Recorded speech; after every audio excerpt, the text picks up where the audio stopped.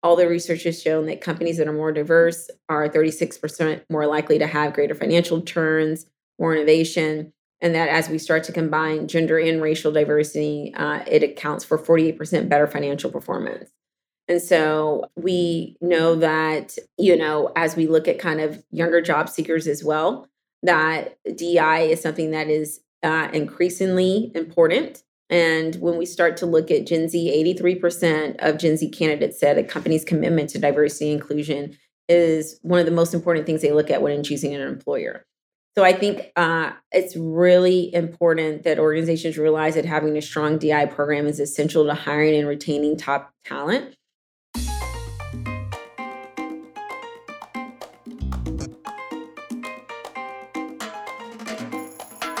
Welcome to Inclusion in Marketing, the show that's all about helping you uncover the skills and insights you need to win the attention, adoration, and loyalty of more consumers, especially those with differences that are often ignored by brands. I'm your host, Sonia Thompson, an inclusive brand coach, strategist consultant, and someone with a lot of differences. Let's get to it.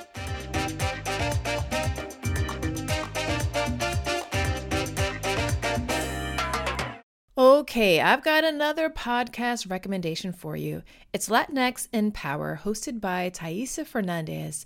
It's brought to you by the HubSpot Podcast Network, the audio destination for business professionals. Now, this podcast features interviews with top-level executives, entrepreneurs, and innovators from Latin America, aiming to demystify the tech industry by providing listeners with insider perspectives and insight from Latin American leaders who have succeeded in their fields. I like listening to this podcast because I like hearing from a broad diversity of voices and hearing from and learning from their experiences. One episode I'm super excited to dive into is the latest one, Lead Generation Journey with Glenville Dixon Jr. Listen to Latinx in Power wherever you get your podcasts. It's no secret that many companies struggle with diversity, equity, inclusion, and belonging, and how to make stated commitments, lived values that translate into an inclusive culture where everyone on the team feels like they belong. There are a number of reasons why brands struggle with this, and to help tackle this topic, I wanted to bring in someone who's in the trenches day in and day out, helping brands solve this problem.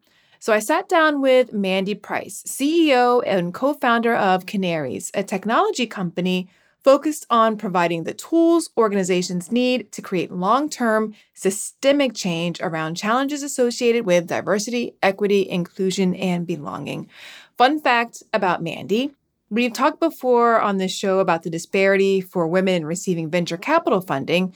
Tune in to episode 45 if you want to hear more on that topic. That's titled Factors That Influence Your Customer Success You Need to Be Aware of.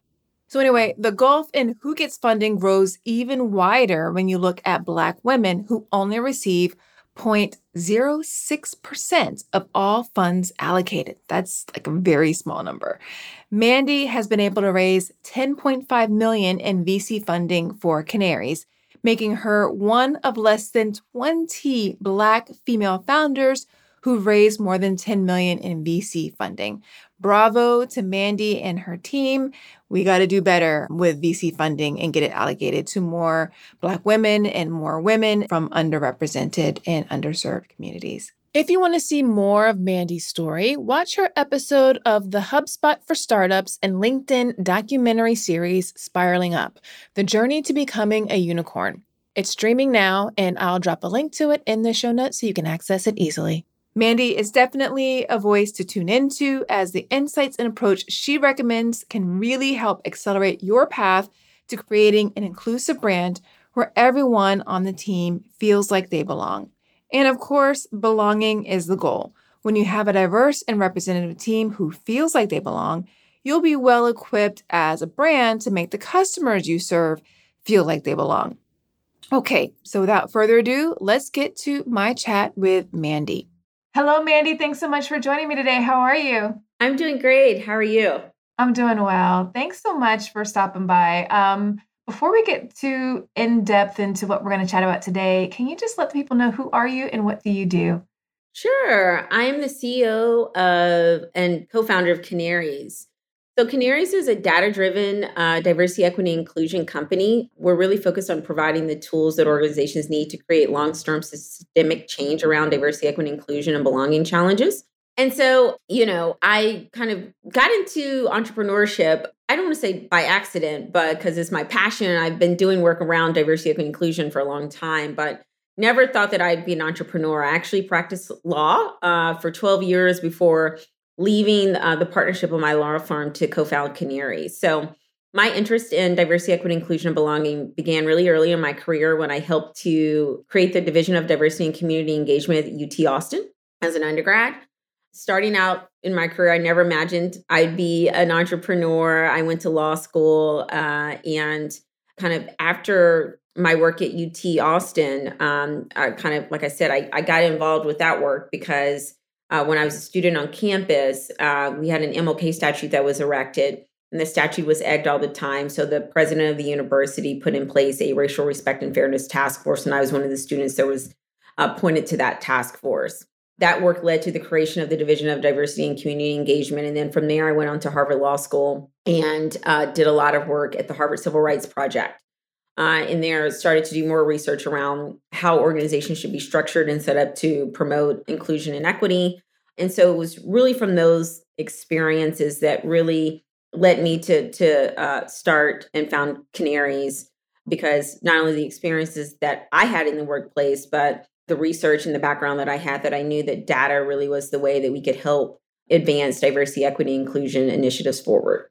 Yeah, so I want to get more into the data and the kind of the ways in which you all are using data to help organizations advance. But before we do that, I want to just kind of talk more so about the state of DE&I within companies. And I think in recent years, we've seen a lot more companies express their commitment to diversity, equity, inclusion, and belonging, both internally as well as with the customers that they're serving.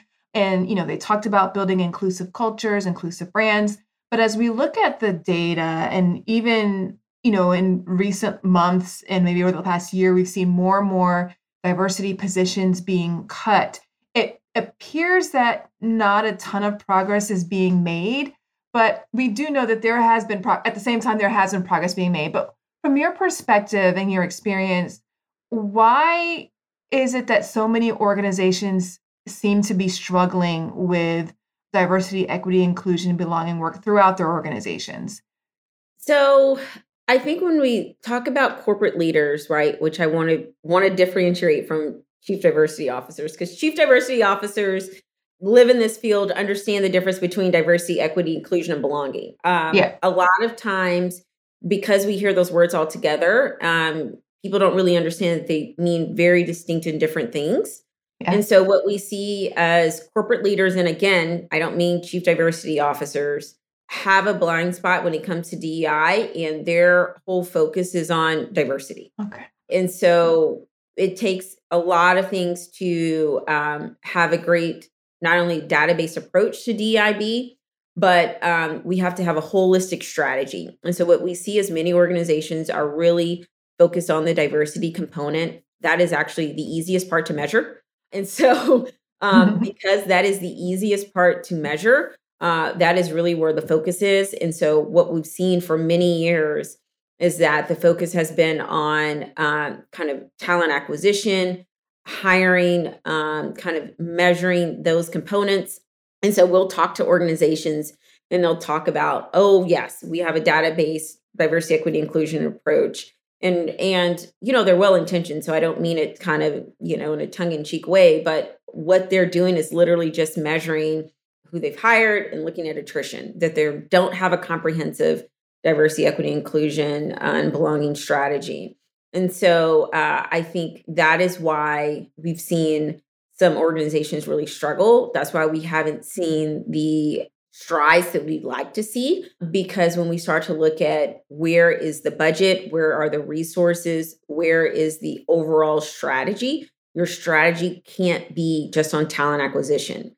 This isn't something that you're going to hire your way out of, right? We got to have a focus on the entire structure of the organization. We have to actually look and ensuring that we're measuring inclusion, equity, and belonging, when we start to talk around those elements, I can tell you, I talk to a lot of corporate leaders that are not, again, chief diversity officers or chief people officers, and they say, how do we measure those things, right? Yeah. So there's even this idea of measuring those things are very foreign to them. And so that understanding idea, we can measure those things. We must measure those things in order to make progress. And what happens is if we continue to just focus on diversity as our measurement goal and kind of this focus on hiring, we're going to keep seeing what we continue to see, which is the revolving door of people come into the organization. The organization has a lot of, we call it areas of opportunity.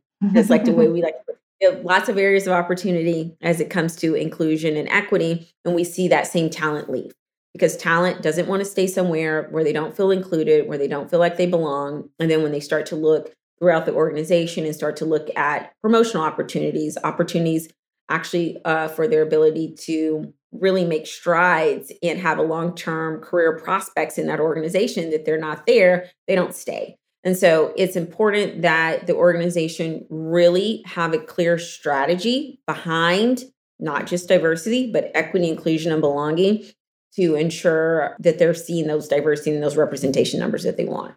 For sure. And how, I guess, like you mentioned that you have to be able to measure those other things. How should people even go about figuring out, like, what are the things that they should be measuring within those other areas to know how they're measuring up, or to just figure out what plans they need to be putting in place to sort of evolve their culture from where it may be right now? Yeah, no, it's a great question. And it's something that, we spent the last 5 years pulling together assessments around inclusion, equity, and belonging. And not only assessments, but benchmarks, KPIs, and kind of things to ensure that companies can incorporate this into their company-wide performance reviews. We help organizations deploy self-ID campaigns, which really allow them to expand their DI metrics. One of the things we saw, I know we were talking earlier around demographics, right? And diversity and the fact that organizations were measuring that. But I would say most organizations, even when we look at diversity, are still measuring just gender and race. That with the majority of the organizations we're working with, we're helping them deploy self-ID so that they can think of diversity and look at it from an intersectionality lens, so that we can start to look at things around LGBT, religion, disability, caregiver status, and ensure that we have holistic policies and support systems in place to really understand these intersectionality factors and how they really affect the workforce. And so as we start to think around how do you measure inclusion, equity, and belonging, I think one is understanding that it's different than an employee engagement survey, because I can tell you a lot of times when we start to talk with companies, that's the immediate thing we hear is we already do an employee engagement survey. Measuring inclusion, equity, and belonging are not going to happen through an employee engagement survey. So kind of realizing and ensuring you have the right tools to start to measure those, and understanding the importance of kind of doing this ongoing measurement, I think is one of the keys. So I think as we start to think around, right, do we have the right measurement tools in place?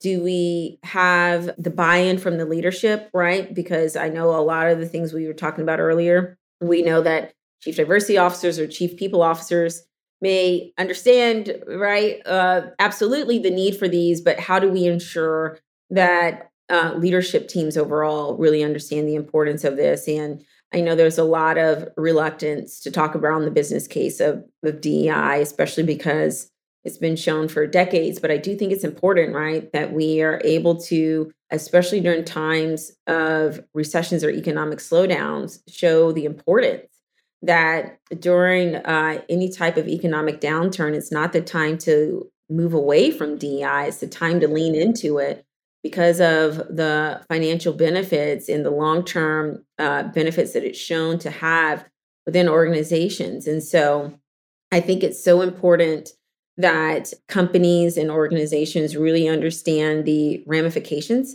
that diversity, equity, inclusion has not only to their employees, but to their entire business operations. For sure. You said something that a lot of companies are really only measuring gender and race. For those other dimensions of diversity, are companies able to capture that through self-reporting? And if so, how have people been responding to that? Like, are people in general open to self-reporting that data around sexual orientation or religion or disability or other types of some things that could be helpful to the organization in supporting them? So we do all that through the Canaries platform. So we know that companies do it through a variety of different mechanisms. Some of them are capturing that within their HRIS systems right now. We actually advise companies not to do that to protect the anonymity of the employees. We do it in a way where we capture the information. We allow the company to be able to kind of filter down the information and be very granular so that they can have specific targeted interventions. That's really our goal, is how do we produce actionable data that the company is able to act on, that if we kind of keep operating in everyone's going to do an unconscious bias training, or we're just going to have Mhm. Black History Month celebration or Women's History Month, that we're never going to see the outcomes and the impact that we need because our solutions weren't precise and targeted to what was actually needed. And so, what we do with our software and our technologies, we do deploy self ID campaigns. We allow companies to do that where we integrate with their HRIS system, but we just don't feed the data back into the HRIS. They're able to use the Canaries dashboards to then do that filtering, do that kind of analysis that they need, but it's never tied back to the individual employee so that it protects their anonymity and provides them with For that sure. level of psychological safety as well. Yeah. Finding a service solution that helps you better connect with customers and keep them happy can feel impossible, like trying to remember the name of that guy you just met at a networking event. Was it Ron? Or could it be Don? Or John? Or Sean? Yeah, that kind of impossible.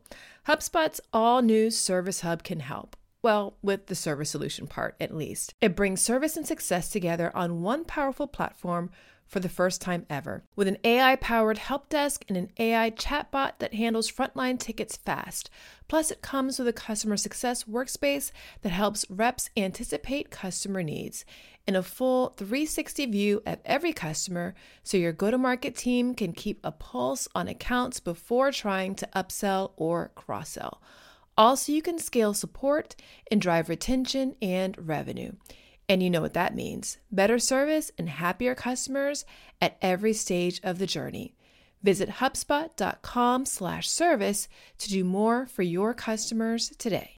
As you've been going through and providing more data for some of the clients that you've worked with, it's always interesting whenever you're looking at data, if you haven't had it before, the story that it tells and what it reveals for you.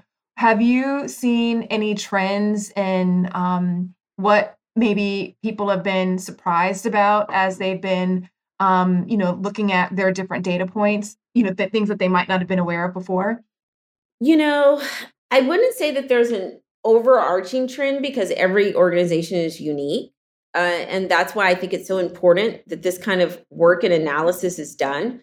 I will say the thing that we will usually see is a trend within their workforce, within a certain department, division, or geographic location, if that makes sense. Okay. So, where we're able to really, usually pretty early on, determine and tell, okay, as we look at our workforce, this is where we really need to be focused.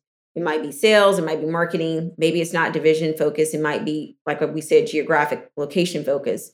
But we're usually able pretty early on to pinpoint where we need to be targeted and focused in our approach. And so I think that is the kind of one overarching thing. I would say during the pandemic, we did see some trends really around mental health support. And we were able to really be, again, that early warning and that alert for our clients, that were able to provide some additional support that they needed and provide resources early on and ensure that they were providing kind of additional training for company leadership and supervisors and things of that nature to be aware of individuals that may be suffering burnout or having other challenges.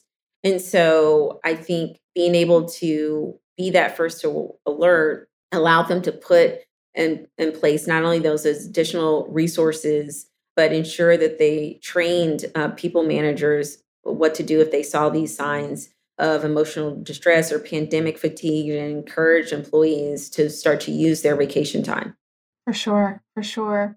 One of the things that I saw that your platform tracks and measures are metrics that are related to a company's suppliers. Now, a lot of times you'll start to see more brands thinking about supplier diversity and incorporating supplier diversity programs, which is always a good thing. But are there other things that brands should be considering beyond just the overall numbers and the makeup of the suppliers as they're thinking about, inclusion and belonging overall from the partners that they're working with?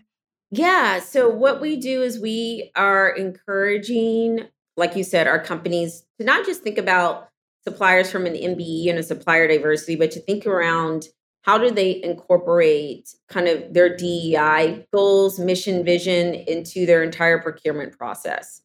So we help organizations do that so that they can really understand as they're selecting any kind of vendors or suppliers are understanding their DI goals and priorities as well. And so, I think that that's really important because we know that companies want to be aligned, just as we think of ESG overall, with vendors, suppliers that share their same goals and priorities as it comes to ESG.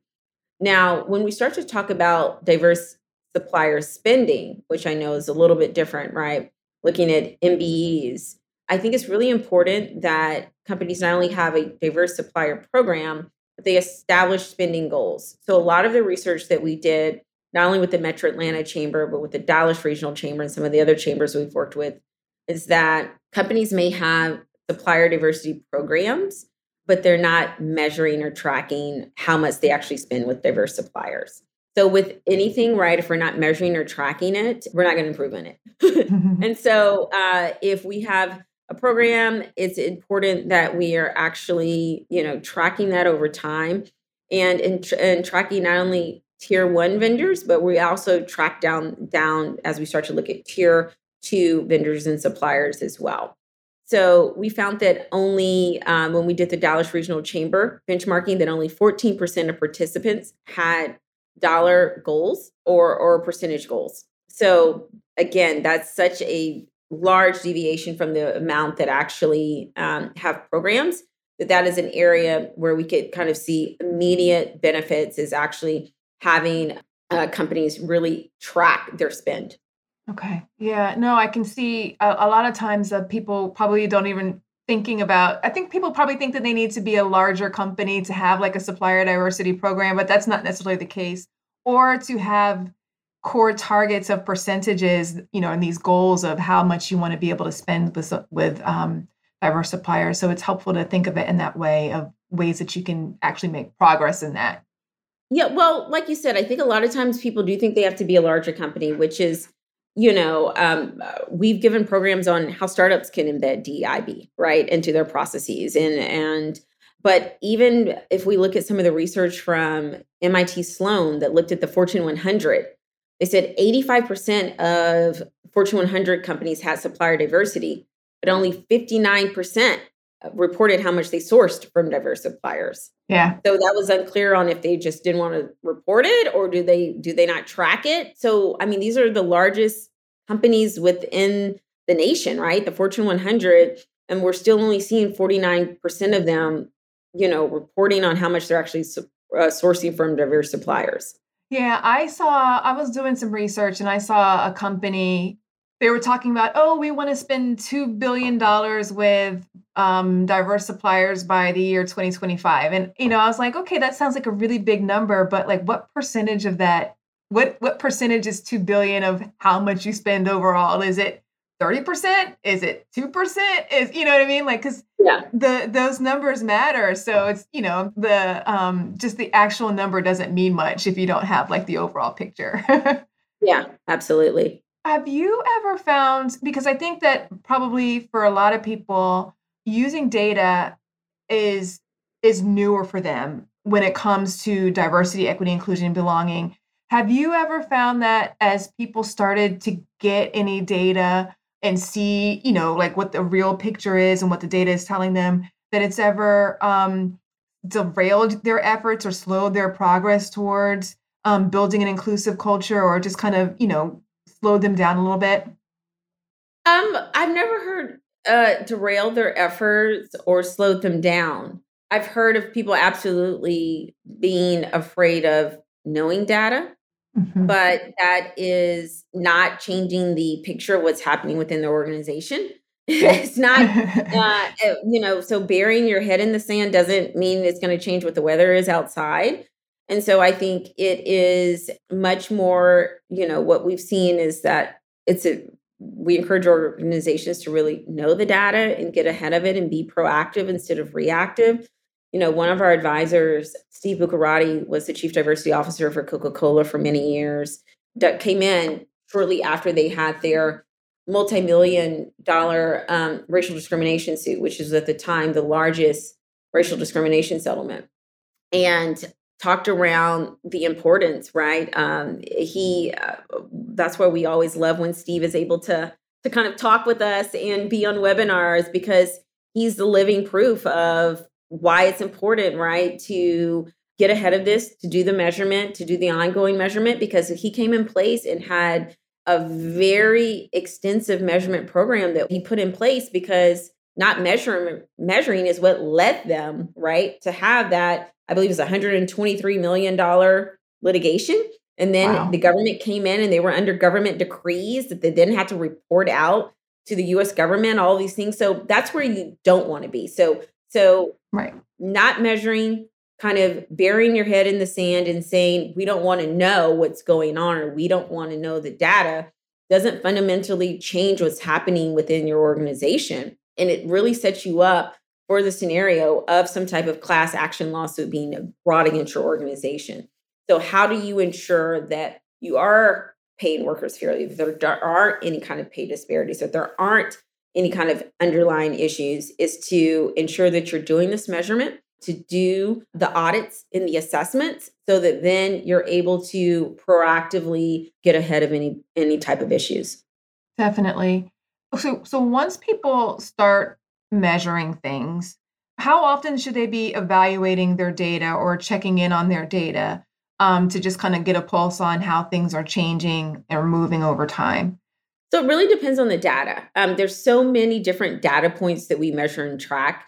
And I think that, as we start to work with our clients and let them know to all the different things they should be measuring and tracking, because I think, again, it's this mind shift frame of measuring people to, as we start to look at, okay, we're not just talking about pay equity, right? So we may only measure pay once a year, right? But when we start to think of all the different things that we measure and track, there's different cadence for different things. So we may look at some things only once a year. We may look at other things once every 6 months. So it really depends on this particular data point that we're looking at and how that frequency needs to be measured, For sure. the cadence of it. Yeah. One other, there's so many questions that I have for you. We can keep going. But before we wrap up, I did want to understand, as you're looking at, I imagine there's a lot of data that you're capturing. How do you, or how would you recommend that people also incorporate data from conversations, or more open-ended conversations that talk about more the experiences that people have, so that they're connecting maybe the stories of the people that they're serving to the actual data and the story that the numbers are telling as well? So we actually collect, and I want to make sure I understand your question, open-ended sentiment analysis as well. Okay. So that's where, like I said, usually it takes us kind of a while when we start talking to people around all the different data, because they're like, oh, you guys are just like downloading our HRIS data. I'm like, no, that's not what we're doing. We do a whole bunch of data, like any possible data you can think of, we probably collect it and track it, and it's in our system. So we analyze, and part of our assessment process is to roll out open-ended text, kind of allow employees to kind of pull, out their experiences, pull that in Mhm. open-ended text boxes. We have natural language processing that then analyzes that. And so that is distilled down within to our dashboards. Nice. I think you may have been talking about customers as well, right? People, but I want to make sure I was understanding.